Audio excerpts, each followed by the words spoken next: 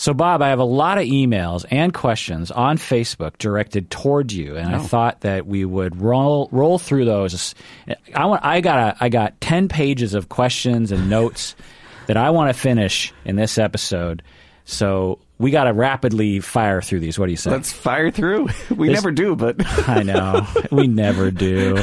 This is the Psychology in Seattle podcast. I'm your host, Dr. Kirk Honda. I'm a therapist, a professor, and a fast podcaster aspirationalist. Who are you, Bob? Bob. Yeah, I'm Bob. I'm your friend from graduate school 100 years ago, a therapist in practice here in Seattle. And I was thinking on my drive into work today, I had never said how grateful I am to you for letting me come on here and talk with you. I really like doing this.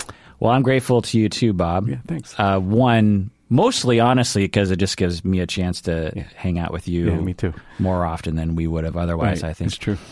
And the listeners love you. Oh, well, that's nice. I mean, it's unanimous.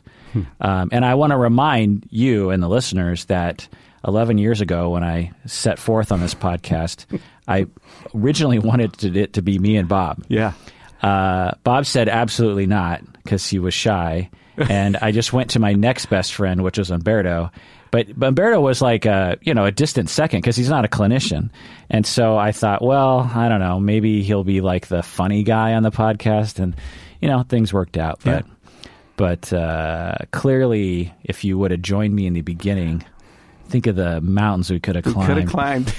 Okay, first question from top fan Patrick on Facebook. He says, hearing from Bob always means a lot to me. Oh. I feel like I can relate to Bob the most. It's not a question. No. It's just a thing to say. Thank you. Yeah, I think that makes sense given your ability to talk about your own experience, attachment-wise, insecurity-wise. Mm-hmm. Yeah, I mean, it's universal insecurity. Indeed. So this is a really important point. Yeah. So it's so great to hear people talk about it. Like Conan O'Brien Needs a Friend podcast. He will sometimes get into how Conan himself and the guests, or What the Fuck podcast with Mark Maron. Also another guy who likes to get into it with, and these are celebrities. These are guys at the top of their game. Yeah. Who have achieved everything. Yeah. And, they go to sleep at night like worrying about the stupid shit that they said, just like everyone else does. Howard Stern is actually like that as well. Yeah. It's nice to know that no matter how high you climb, you're still just an insecure boob.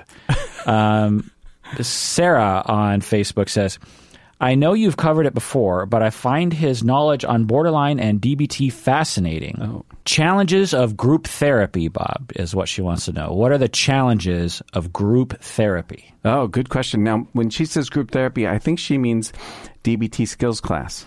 And I think group therapy in general. Okay. I have very little experience doing group therapy. I haven't done that probably since school. At process group therapy, which, by the way, guys, I think is really, good group therapy is really good. Yeah. Really good. Yeah. Famous patron Emily in Philadelphia does that kind of work. We've had her on the podcast before, and she's talked about her own experience as a client and also as a clinician and how powerful it can be. Yeah. Absolutely. Well, what are the challenges of DBT class group leading?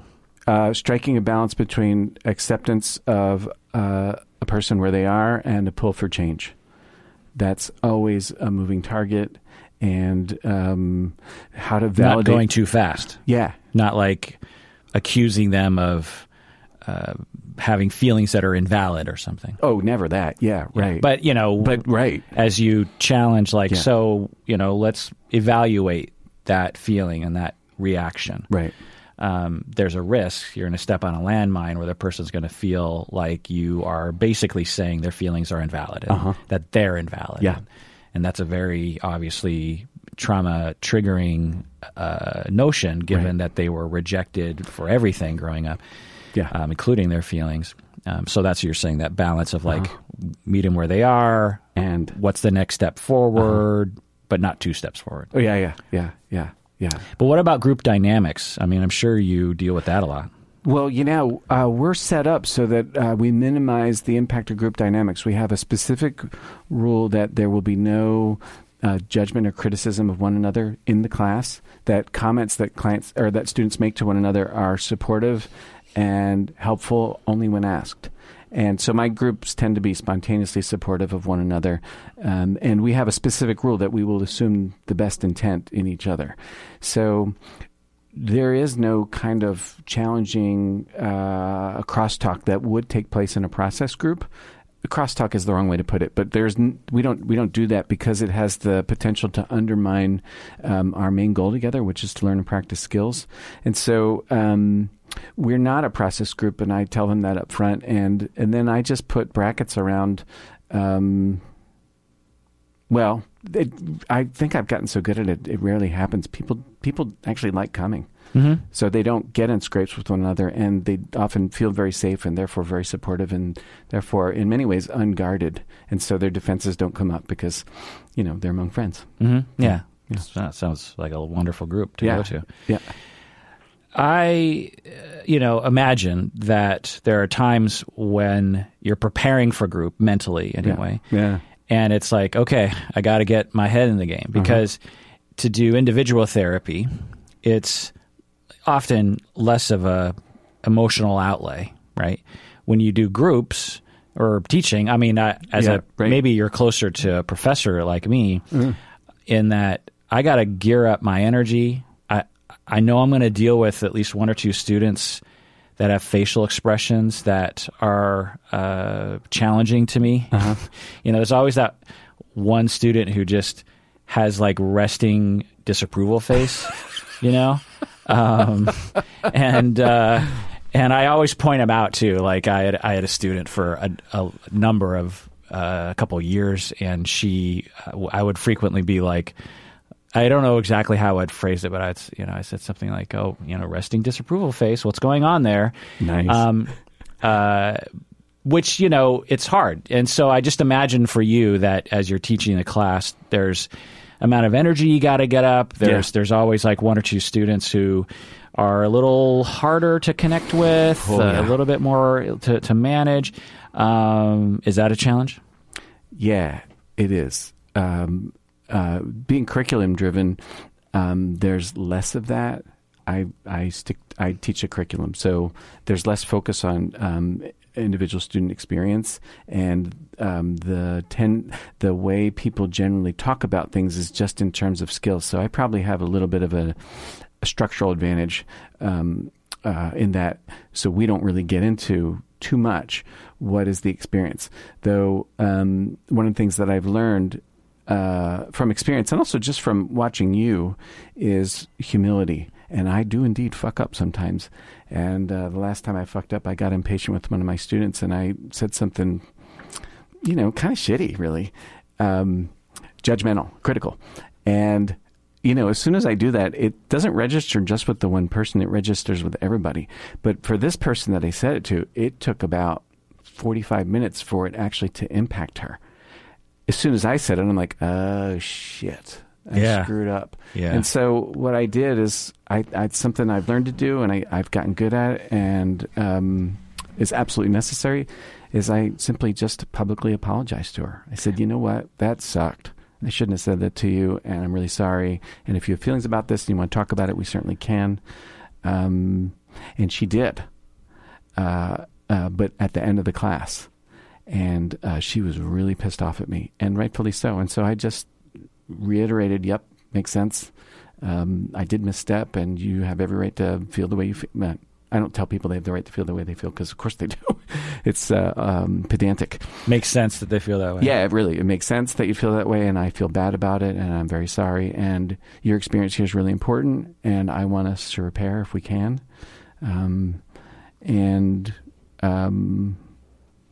Two the other students remarked to me that was really helpful to them, to see somebody model remorse. And also, that's pretty much what they said to me. Yeah, it's amazing. In the moment, did you apologize? Like, fuck yeah. As soon as it came out of my mouth, I'm like, oh, buddy, you just misstepped. Oh, man. It's harder for me to do that than you, I think. when I do that in class, because we have students who also have, personality disorders as a result of relational traumas. Yeah, sure. And there will be moments where I'll do something, I'll misstep inadvertently. Yeah. And then realize I must have misstepped. And there's this, if they were an individual client, I'd immediately stop because we have the time to kind of luxuriate. Right. If I focus on them, it's not going to take away from anything else. Right. When I'm teaching a class, I'm like, well, I can't bog down in this because I have 15 other students that are paying good money for a class. Right. And honestly, if it's not my fault that I didn't know the person didn't, had this sensitivity, right? Right. Because it's not like now, if I say something blatantly stupid or hurtful or something like that, then obviously I'd apologize. Sure, but I'm just thinking about a thing that happened, 3 or 4 years ago, and I had apparently stepped on a landmine with a student, and she started to cry in class. Mm-hmm. But she also indicated that she did not want to talk about it at all. She's just like, I don't want to talk about it, and it was a tense moment and felt really terrible for me, and I could tell the other students were like, what's going on? Sure. It wasn't intuitive as to why the person was hurt, and again, in individual therapy, I'd say, well, okay, what's going on here? Yeah. You don't want to talk about it. What do you want to, I just really kind of stay with focus and not just turn away and act like nothing happened, which is what I kind of did. You know what I mean? Sort of. I mean, right. It can, a person could experience it that way. Yeah. And it just, because I've been in a position as a student at times where the professor will turn to that one student, and I, as a fellow student, am like, I'm paying money for you to tend to that person's landmines? Yeah. Like, no. Like, deal with this outside of class. Like, I'm paying money for this. Teach me something. Right. I know what it looks like when I don't know. So I'm always just, and I have to make that calculation like within a half a second, standing in front of a group of people. You know what I mean? Oh, yes, I do. Yeah. That is tense, man. That's a lot of balls to juggle. Heart rate's up, and everybody else's heart rate is up. And whew, and just inspiring. Yeah, just that cringe feeling you have. It's terrible. Sarah has another question from Facebook. Success stories of people who have moved toward healthier relationships. Shit, that's on the spot. It happens. But success story. Okay. I'm drawing a blank off the top of my head. Well, how about yourself? Oh, okay. Yeah. How about me? I mean, you're a success story who's moved towards a healthier relationship. Yes, that's true. Well, Colleen and me, both trauma survivors, and the way the trauma shows up, it's almost daily in some way, usually little avoidances. Like what? Like we get engrossed in the television. Okay. And we're sort of parallel but not connecting. Do you feel the distance in those moments? Yeah, and I think I'm probably more sensitive to it. I probably read into it more than she does. She likes it when we're together and nothing's demanded of her and it's quiet and she feels safe. Yeah. And that's her safe place. And me, I've been thinking about you a lot this week because you said to me a couple weeks ago, well, yeah, you're kind of a pursuing type or you kind of have a preoccupied style, which I do. And I've been watching my preoccupied style show up at work, not since this morning, but nonetheless. And it shows up in Colleen, with Colleen, in that I can be there with her and not see her as a person who's appreciating this quietness, but think, oh shit, what aren't we talking about? Oh shit, what aren't we talking about? Yeah. And the thing I think about, I do what anybody would do, is I focus on what aren't we talking about, as opposed to, oh, I'm anxious right now.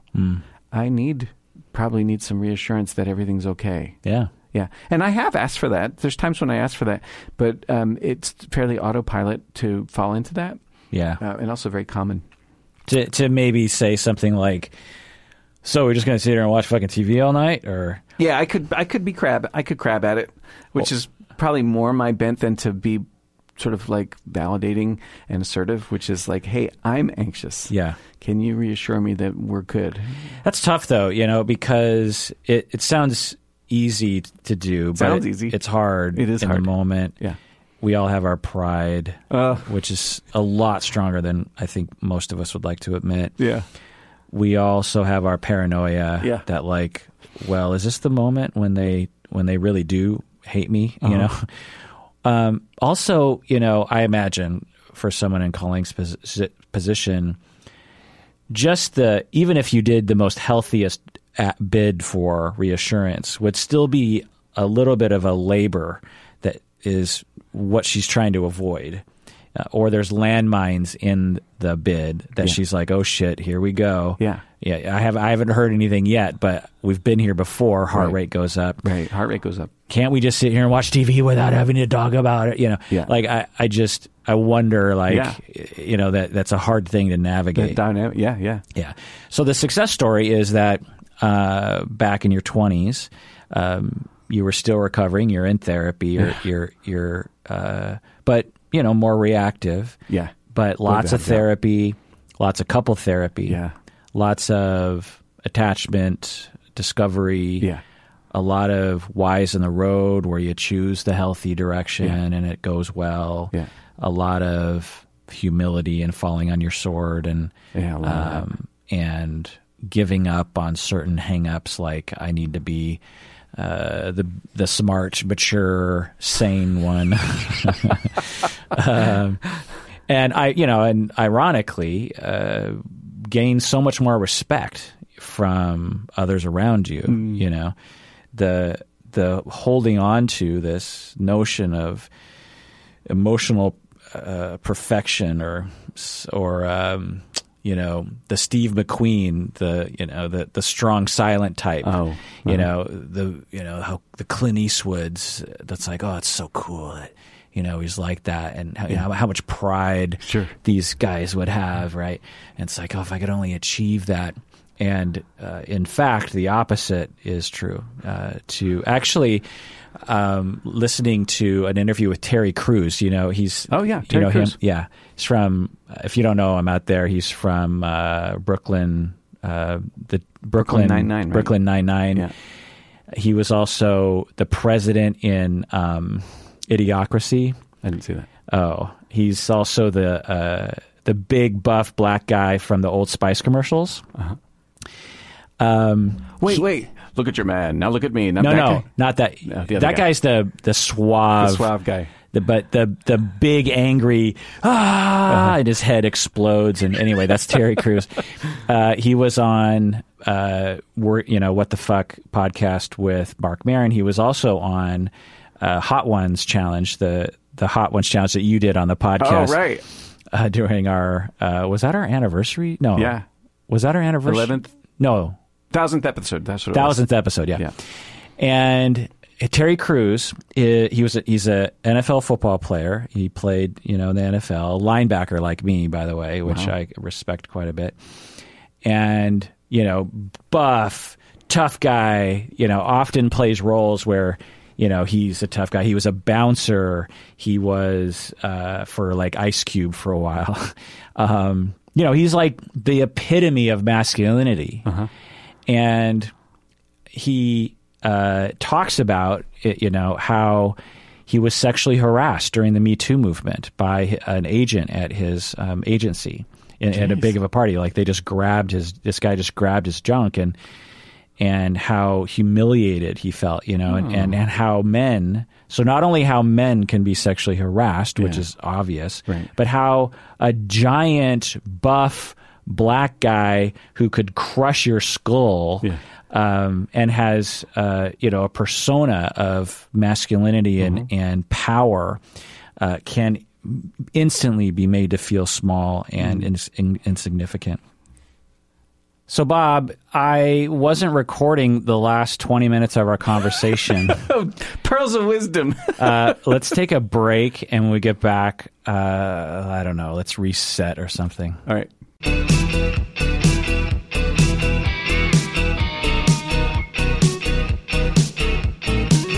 Listeners, if you're listening to the bit just before that, basically what's happening, long story short, I don't have my usual backup recording setup available, and so I periodically will stop the recording just to make sure I'm capturing everything. And so I stopped the recording. I thought I restarted it. I did not restart it.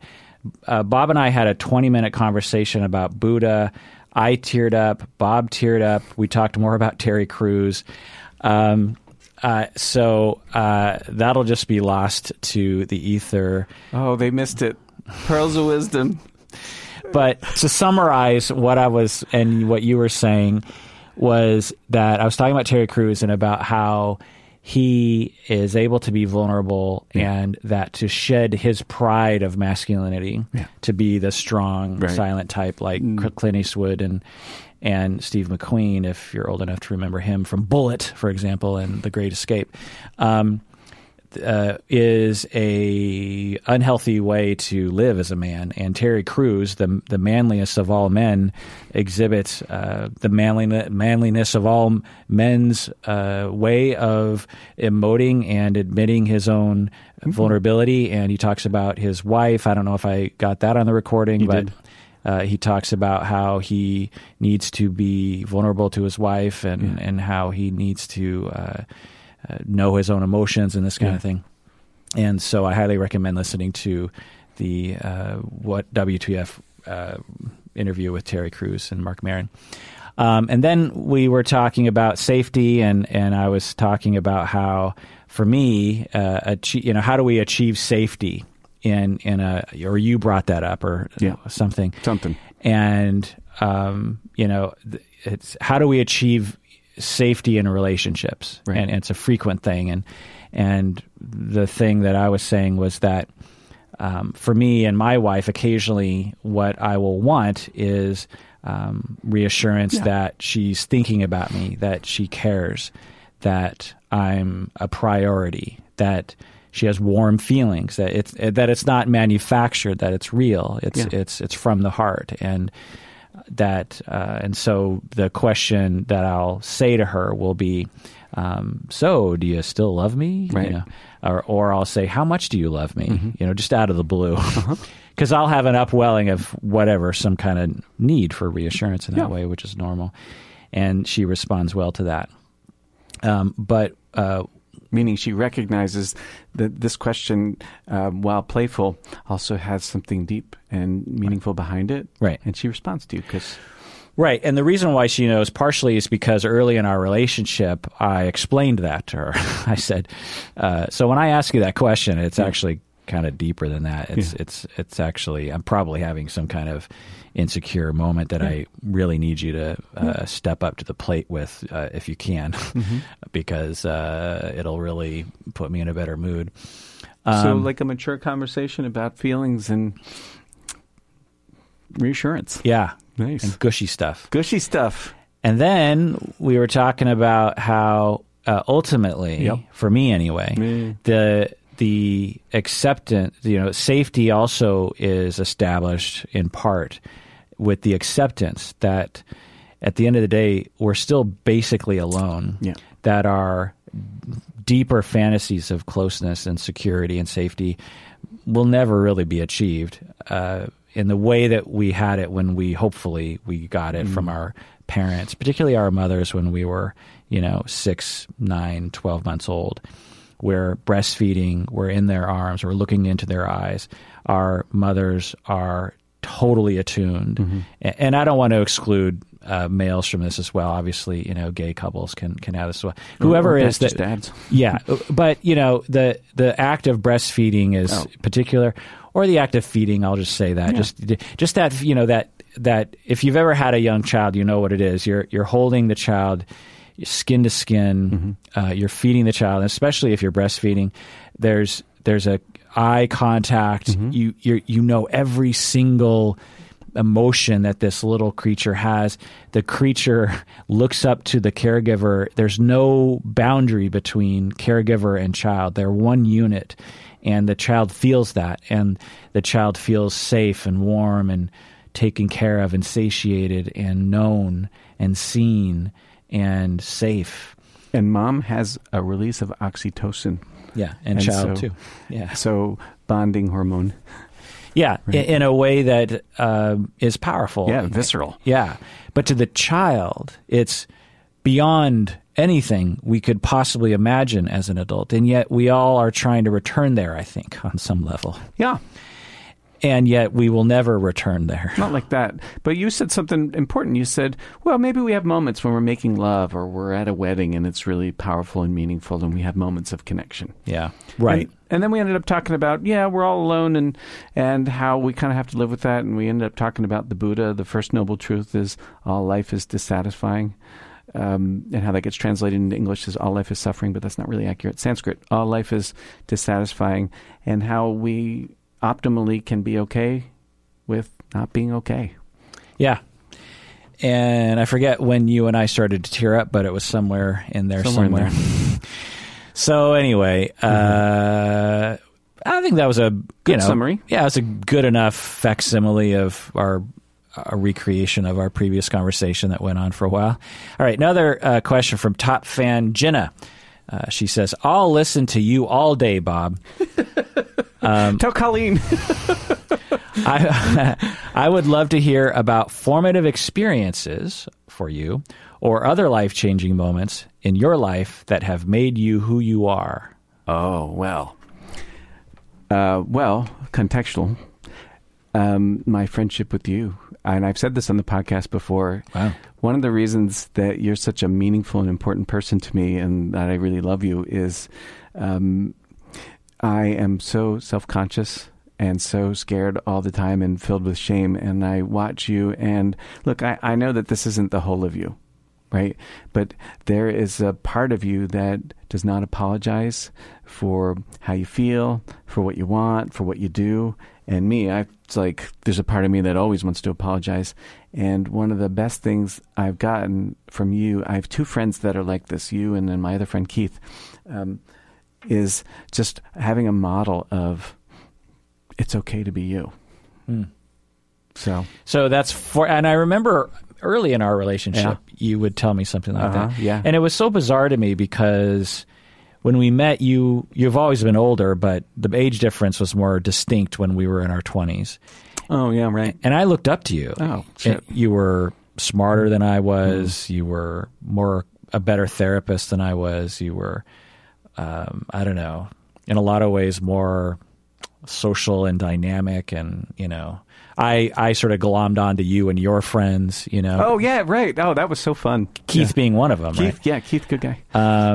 And so when you would say that to me, you'd be like, I just really, respect that you just have a way that you don't, the shadow to this is narcissism, which is to be too into yourself. Oh, we got to work that in.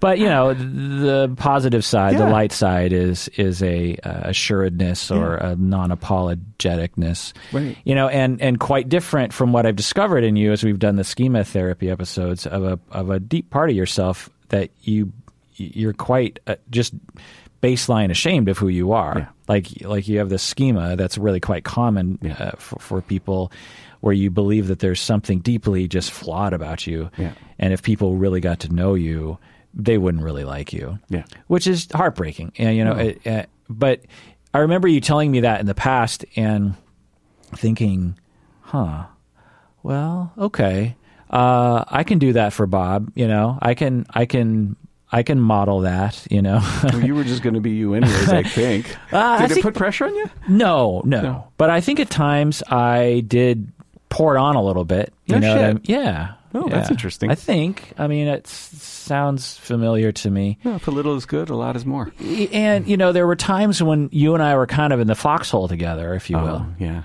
And so I kind of knew that if I stepped up, you would step up with me. We did many times. Yeah. Good. Those are fun days. Hey, do you remember our first date? First date? Yeah, it was after class. It was probably first quarter, maybe second quarter. And we were leaving class, and Laura and Annette were going to come out with us, and we were going to go to the sit and spin, and they both bagged. Oh. And it was just you and me. And I'm like, oh, shit, it's just you and me. Like, is this going to be fun? You know, can I relate to you? Are you going to be able to relate to me? You know, and we ended up the Sit and Spin. Remember that place? Yeah, yeah. We ended up having a really nice evening. It was really fun. Had a couple of beers and chatted. Wow. After class. Well, for those who don't know, Sit and Spin was kind of a main sort of venue in Seattle, Belltown, back when Belltown was grungy. Yeah. And Sit and Spin was a laundromat slash bar. Mm-hmm. Now it's like a donut coffee place, I think. And they actually would have bands in the back too. Yeah, I remember. Didn't you play there? No. Oh, we went there for a show. Yeah, it was actually Chris Glover's cousin's band, Reef. They're from England, and they were touring. And wow. I've talked about this in the podcast before, where I talked with the lead singer because he was living my life. You know, it's like, oh my God, you have a hit song that's, you know, going global. You're touring. You know, what's your contract like? What does your future look like? And he said, well, I'm making no money from the album because all the proceeds goes toward the label, the first album. 2, I'm making something like $35,000 a year, which I was like, that sucks. 3, I'm touring all the time, which is kind of a pain in the ass. And 4, if I don't have another hit song, which they didn't, by the way, then this was just a flash in the pan moment that kind of distracted me maybe from my career options. And I remember just being like, what the fuck? I mean, this guy had it was on regular rotation on MTV, his video. And I thought, okay, I guess that, because there was no way I was even going to achieve that. But I thought, you know, if I got 5% in that direction, maybe, you know, it'd be something great. And so that's when I switched to just treating music as a hobby, and, important learning. Yeah, which has really saved maybe my love for it. But anyway, yeah, our first date. You know, I'm sorry to say I don't remember that. Oh yeah, I only remember going to Sit and Spin only that one time when we went to that show. Yeah. But I do remember going out with you and Annette and Laura often. Yeah. They were fun. And I remember us being like, you know, school friends that would maybe have a beer after class. But then it wasn't until we were about to graduate or something when we became fast friends. I don't remember when that happened. It was, right, I finished school in June, but we were friends then. Yeah. And I remember that winter. No, that was the next one. So this is 1997, if people are keeping track. Yeah. Well, at some point along the way, you started coming to play poker with the Michael and Beth and the whole gang. Yeah. And the Todd. I think it was something around there in 97. Yeah. Todd wasn't a part of the group at first. No, he wasn't. He joined later. Yeah. It was really? Mike, Beth, Keith's spouse. Yeah. And the Jaworskis occasionally, not very often. Yeah. It was mainly you, Mike, Beth, Keith, and Keith's spouse. Sitting in that apartment at Michael and Beth's in the district. Yeah, and we'd play poker. And and Bish. Yeah, right, and Bish, yeah. And the wonderful thing about this group that I loved was that I grew up playing poker with my dad. My dad and his Japanese-American friends once a month would play poker until, you know, the early morning. And they played, you know, 5-card, stud. Yeah. You know, they played all the games. Yeah. And my dad would sit us down and we would play as well. I have very warm memories. But when you're playing with a real card player, you got to play cards. You got to do your responsibilities. You got to bet when your bet is up. You got to ask for the right cards. You can't play around. Yeah, you can't be distracted. You can't have side conversations, really. You can't get up and watch TV. You got to stay focused at the game. Yeah. Whenever I would try to wrangle my friends, similar to me trying to wrangle my friends to play Dungeons and Dragons, it never went the way that I was hoping it would go. Because my friends, they'd get distracted, and I was constantly like, it's your bet. Okay, it's your bet. No. You can't do that. It's 5 to you. You can't raise. No, you can't. We're playing 5-card draw. You know, like, it's just a constant, you know, I have to be like a hawk. Den mother. On, you know, 6 people's playing. Yeah. I have to watch everything they do because they will screw it up, and 2, they won't do it because they'll be distracted. Right. I played with you guys. Yeah. And every one of you guys was a hardcore card player. Yeah. Like me. Yeah. And I was in heaven. Yeah. I never had to tell anyone what to do. Occasionally, someone would be distracted, and the whole table would descend on that person and just be like, your bet. Keith, what the fuck? Oh, I'm sorry. And that would be the last time it would happen. And I was like, oh, my God. And by the way, we would play all night long, lose. The biggest loser back then would lose like $5. $5. And they would be devastated. Oh, yeah.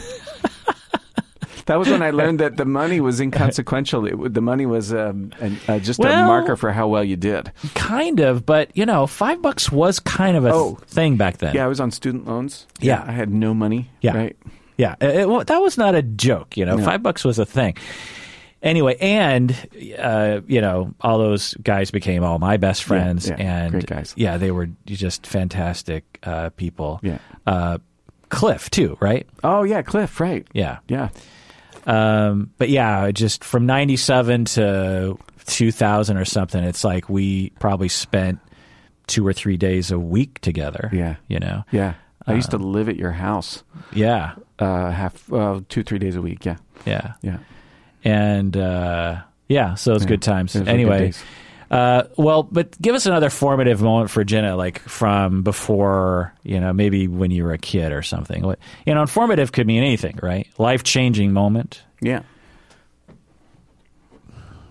I suck at these kinds of things. Yeah. It takes me a sec to kind of what about like the first time you got dumped, or the first time you fell in love? Or Kathy Ricky. Yeah, Kathy Ricky. I met her when I was in 9th grade. We were both in the band together. We played clarinet, and we were in the marching band together, and she was next to me, and she's the first girl that ever hugged me, right? And from then on, I was sort of smitten, right? How old were you? What grade? I was in 9th grade. She was in 10th. And I pined for her because she wasn't interested in me other than we were good friends. And we were good friends. We had the same circle of folks. Are you friends with her on Facebook? No, this was couple of days before Facebook. And at the winter concert when I was a junior, she was sitting next to me in the band, right? We were going to do our show. And she had a little booger right on the end of her nose. And I thought it was so cute. Normally, but I was just like, oh, yeah, that's kind of cute. Wow. Yeah. That is true love, man. That's love, man. I mean, if you think bugs are cute. Oh, yeah. I mean, that's interesting. So formative, yeah. So how was it formative to you? Like, was it like, oh, this is what this feels like? Or well, yeah, actually, it was a really depressing time because you pine for somebody who's not interested in you, and she ends up dating your friend. And it's like, oh god, she dated your friend? Yeah, because we were all in the same group, right? So she dated Rob. Did she know you liked her? Oh yeah. Oh yeah. I went through hell over this, and really in a disorganized way. It's like. Depressed and longing and sad and a little hangdog and pursuing. Hangdog? What's hangdog? Third wheel. Woe is me. Oh, yeah. Was hangdogs out a Pennsylvania thing? I don't know. Yeah, apparently it's not a Seattle thing. Yeah. So, she was never interested in me, and then something happened, and God, I don't know what it was, but I just snapped out of it. When was it? The booger. No, it wasn't then. Was it? Maybe that was when I was a sophomore. The booger was when I was a sophomore. And when I was a junior, in August of my junior year, you go to band camp. Two weeks of marching band in the fucking hot, humid Pennsylvania sun. It was miserable. But every day from 8 to 5 for 2 weeks. And I just snapped out of it. It just stopped. And I love her. She's great, We're still buddies, so we're still good friends, but it just stopped. Wow. So I don't even know why. But was this like a daily thing for you? Like, oh, yeah. Oh, my God. Yeah, I used to look at her school photo because, that back in those days, you get your portrait taken, your school photo portrait, and then you get the little minis and people pass them around. They write something on the back, So I had hers. I used to just stare at it. Were there any other girls that you were like, okay, no, just her? Just her. My God, you were Ducky and pretty. I was fucking imprinted on her. You were Ducky and Pretty in Pink. I was Ducky. Yeah. Yeah. And your friend was McCarthy, who gets the girl. That's right. Blaine. Blaine, that's not a name, it's an appliance. Yeah. That's a line from the movie. Yeah. Anyways, Golly, I mean, I can, I can feel that as you describe. I mean, just years of like 2 years just being in love with someone, and you just look at their picture and their boogers even seem cute. And it can't get them, and she knew that you. Well, now that we look back, now that you've done all your work, okay, right. What was going on then? Like, because if I were talking, if you were my client and you were 16, I'd be like, I get it, you're in love. Let's value that. Sure. And on the one hand, are you shooting yourself in the foot by focusing on like? Plus, you're a good-looking kid. You're funny. You're nice. Plenty of other girls would love you.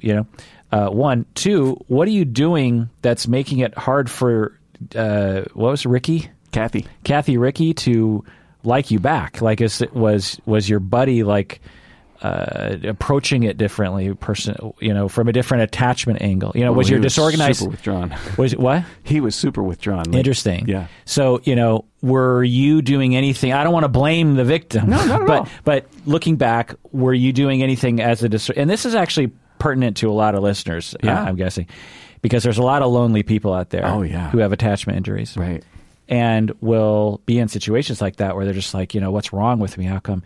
And looking back, and maybe you've never had a chance to think about it. This is interesting. Was there something about your disorganized attachment style internally and behaviorally that led not only to Kathy not being interested in you? Because maybe there's a part where she was kind of interested in you, but she was turned off by something you were doing, and or your disorganized attachment made it difficult for you to kind of adjust, because most people have crushes that go unrequited. Sure. But for years, that's and suffering in that way. That was a theme for me back then. Yeah. Chasing, I mean, you could say on the surface, chasing women that were unavailable. Yeah. But I did find myself attracted to women who were not available.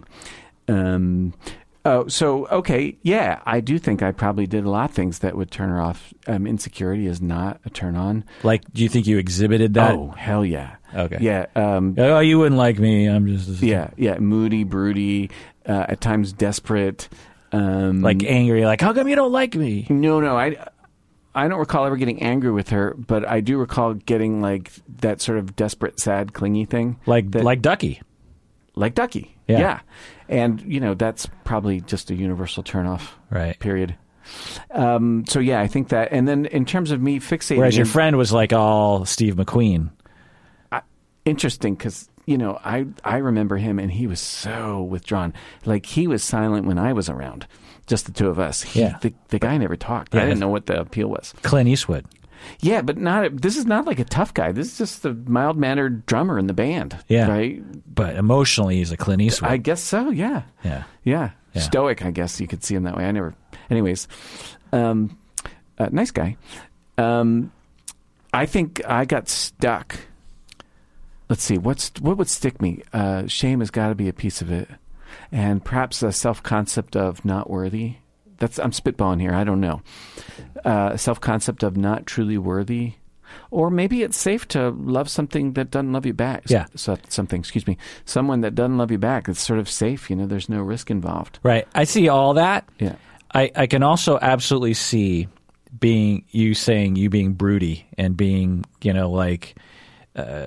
off a vibe of desperation. Oh, yeah. And even if it was like 3 times over the span of a year or something like that, right. It wasn't like all the time. It was just like brief moments where maybe you had a couple beers or she, you and her were alone and you were just like, I just got to tell her. Yeah. That sort of thing. Yeah. I could just imagine and her going like, just getting a vibe of just like, whoa, like there's a lot of energy there, and I might have liked him otherwise or something like that. Maybe. So that's a formative moment for you. Yeah. What do you mean? How did it form your personality? Well, let's see. I liked several people after her who were unavailable. So it kind of provided a template for having at least some closeness, because you were good friends with her. Yeah, we were good friends. So you did get that. Yeah. That attention. Yeah. And so it locked in. I've seen that a lot, and it's hard to measure, but I've seen a lot where our first true kind of the closest we get to like that soul connection in teenage years or early 20s becomes often it imprints on us a lot of elements that are really hard to disassociate from our needs later on. Yeah. So that's what happened to you. Yeah. Yeah. I think part of what happened was, sort of, there were 3 women after that who, over the next 12, 14 years that I was in love with who were unavailable, either because they were dating somebody else or they just weren't interested in me or both. And, one in particular, she and I, we worked at this runaway shelter together right when we finished college. We both got hired at the same time. And I think we had a mutual attraction for one another. But then after a while, she was like not into me, and probably for these reasons. And this right before I moved to Seattle, about a week before I moved to Seattle, I went out with her. It was our last time hanging out and saying goodbye, and I was hugging her goodbye. And she said to me, "I wonder if I'm going to regret not dating you." And I said to her, "Well, God, I hope so." And she got married. So anyways, and the women that were interested By the way, in if she's probably listening right now, and I'm guessing she does regret it because her husband isn't as emotionally mature as you are. I think they divorced. Oh. Yeah. Anyways, I talked to her once about 10 years ago, and I occasionally see her on those rare occasions I look at Facebook. Anyways, the women that were interested in me, I was afraid of. I had lots of self-doubt. The first person I was ever involved with any length of time, it lasted 18 months. 9 of it was long distance, and I broke up with her 5 times over the 18 months.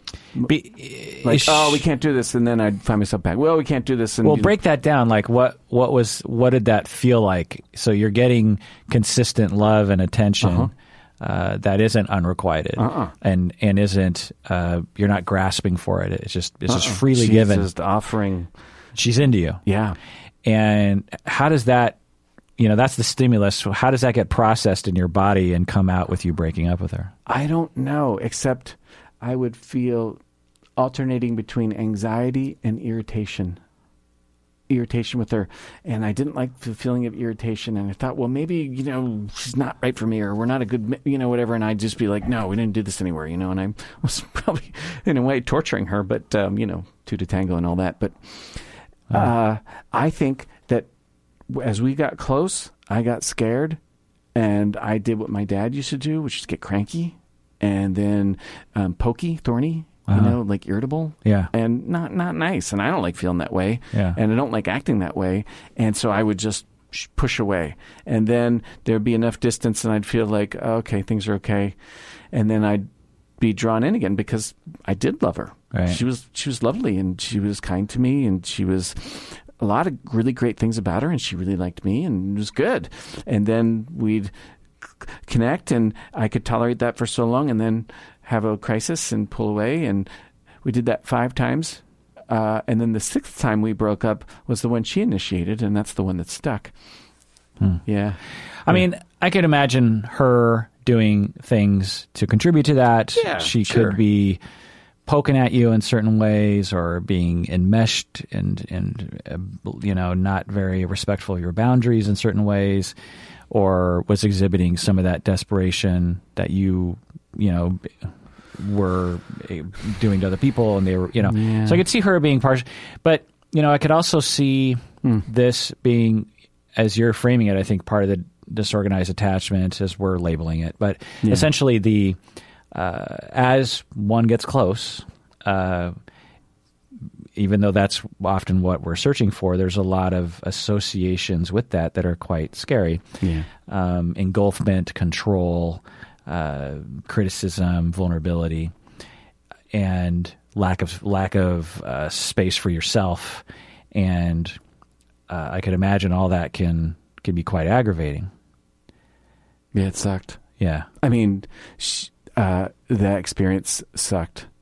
I remember these weird thought distortions I would have about her, and they were all push away. And that was the first time I was ever in therapy was right around that time. And my therapist said, it sounds like this is the way you're perceiving her as a way to distance yourself from her. First time I ever actually thought about myself psychologically. And it actually was reassuring to think that were what I was doing. It made it easier to tolerate closeness, at least for a while. So, and it makes me think that, since Colleen is more of the let's just Netflix and chill, and that's my safe space, that doesn't risk the pursuing engulfment annoyance that you felt with that previous person. That's a great statement. Colleen actually, in a way, you benefit from her being a little distant because it allows you to pursue, as long as it's requited pursuance, enough of the time. Yeah, right. Allowed pursuance, received pursuance. Yeah. And if she were to truly turn around, you might be like, hey, what the fuck? I think I still have that vulnerability. Yeah. Yeah. Well, I think we all do. Well, okay. You're just going to have more of it because of the amount of invasion that you experienced growing up, and the risks of being close to people growing up were so much more greater than average, right? Yeah. Well, is that aggrandizing or is that just true? What do you mean aggrandizing?